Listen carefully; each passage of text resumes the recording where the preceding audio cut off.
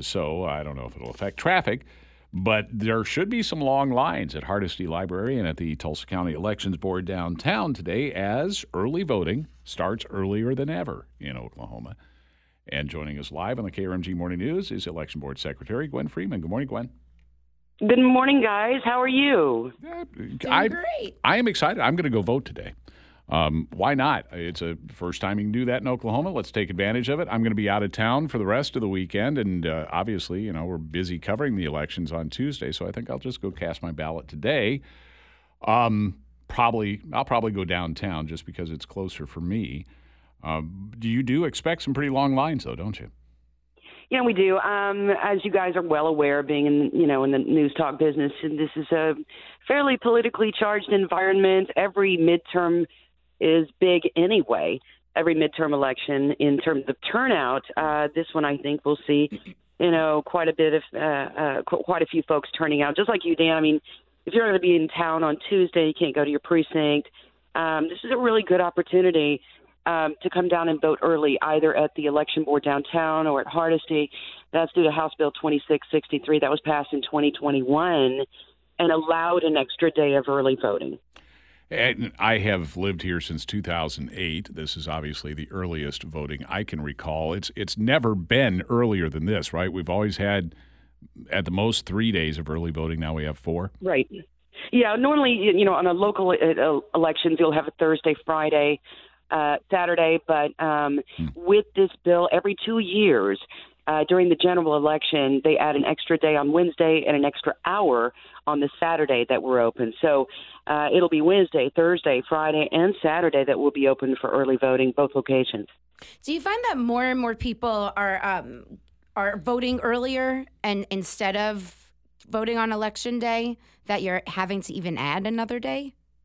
No, I don't think it was so much that people were although we are seeing a rise in popularity for both early voting and for, as you know, mail-in absentee voting. That began rising back during the pandemic and it has continued. Those numbers remain high, all the way to today in terms of people who want to vote by mail.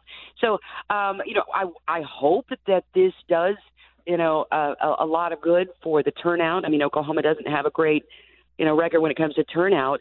So I'm hoping that adding an extra day and making that available for folks will help in the turnout numbers. If I recall, we're dead last in turnout, aren't we? Yeah, I don't want to say that, Dan. But well, I mean, come on, it's the reality, and we've talked about it several times on this show. We have. We have. We may need to look at making some changes to make more participation. Anyway, different topic. What can you tell us about the mail-ins that you've gotten? Can you discern anything about turnout? Is it a higher number that you've gotten in so far? Well, we mailed out 18,300 absentee ballots. Thus far, we've gotten back over half of those, which is actually a pretty good return rate, and they're still coming in. So people are dropping off their absentee ballots in person at the election board, which, by the way, is the only place you can drop it off in person. And they're also still coming in the mail. So I don't know what the final tally will be. We'll be looking at those absentee ballots all the way up until 7 o'clock on election night. But if you're turning them in, by the way, I want to add this because people get confused. If you're turning them in by hand, make sure you turn them in at the election board only. You can only turn in your own ballot and not someone else's. Bring proper ID. And if you're turning them in by hand, in person, that cutoff is 5 p.m. the day before the election. Okay, so you could still turn in the absentee ballots up till 5 p.m. on Monday. I want to stress again the notion that some people may try to take the absentee ballot to the Hardesty Library, and they're going to be upset because they get turned away. So you cannot do it there. You must take your absentee ballot if you're going to turn it in that way. Instead of mailing it in, you must take it downtown.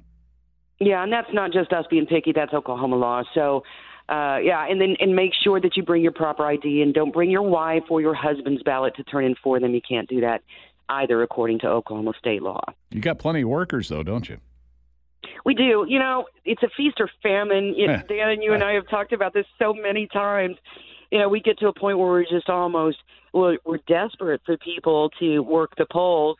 And then there are other times when, for whatever reason, the sun is shining and everybody wants to sign up and work. So this time we started the effort way early. We were in a pinch for workers, and the municipalities have really, really responded. And so at this point, we are fully staffed for November, and I am very grateful for all of you who are listening who've signed up to help us out. Tulsa County Elections Administrator Gwen Freeman. Thank you so much. Thank you. Thank you, Gwen.